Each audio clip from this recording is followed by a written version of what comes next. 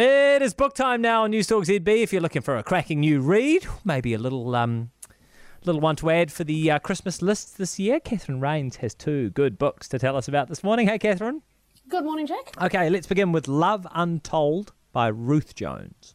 So this is the story of Grace Meredith, and she's about to turn 90, and she was widowed in her 30s. And so she ended up being left to bring up her teenage daughter, Elite. And she ran a boarding house during that time, and they've now moved into a retirement village, but she lives on her own. And despite her age, she swims daily in a swimming pool or in the sea, and she does yoga several times a week. And then there's Elise, her daughter, who's a recovering alcoholic, and she's had some fairly disastrous life choices. And she's estranged from the family, and even at the age of 70, she's still pretty flighty and irresponsible, is probably one way of describing it. And her daughter, Ellen, who's now 50, and she was raised by her grandmother, and she has this very ordered and successful life. It's just complete stark contrast to her mother. And Ellen has a teenage daughter, Becca, and she's a very talented musician and artist, and she adores her great-grandmother, but she's really at odds with her mum, and she's not happy with her father, and she's really struggling about who she is and her own identity. And so you get this very complex novel that's tied around all of these people about prejudice and fear and misunderstandings and what actually happened in a family, and you flick back and forth in time in between the different characters. And yeah, so like I said, it's this complex family saga, but it's got lots of warmth and humour. And Ruth Jones actually is the writer for Gavin and Stacey, so it feels a little bit like that. Yeah, she writes like that, so she really engages that warmth and humour in it. And yeah, it's a really interesting read about sort of secret lives and love and forgiveness. Yeah, cool. Okay, that's Love Untold by Ruth Jones. Next up, When Mackenzie Comes to Town by Walt Boldenich and Michael Forsyth.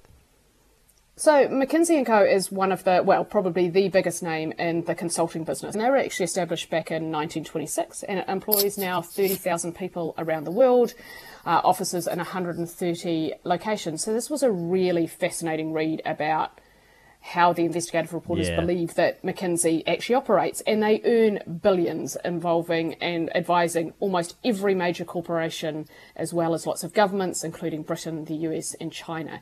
And so they talk about this erosion of their core values, and their own executives are just paid horrendous amounts of money, and they believe that it's led this company into very morally bankrupt places. And for many years they promoted Enron, who was run by people who had left McKinsey and by the consultants within McKinsey, and held it up as this new model of corporate innovation. And, immediately before Enron became the biggest bankruptcy in US history, the top 5 executives took home nearly $300 million in wages in 1 year. Yeah. So you're talking eye-watering sums of money. Yeah. And, they've been involved in lots of major scandals about the South African government and China, and clamping down on human rights in Saudi Arabia, and healthcare benefits in the UK and the US, and the opioid crisis, which they're still in the news about. And yeah, it's fascinating about these management consultants who have gone in and tried to, they've changed the way that we operate. A lot of them quit. A lot of them don't stay there when they were asked to do something's wrong, but, it wasn't always the case. And it hides behind secrecy.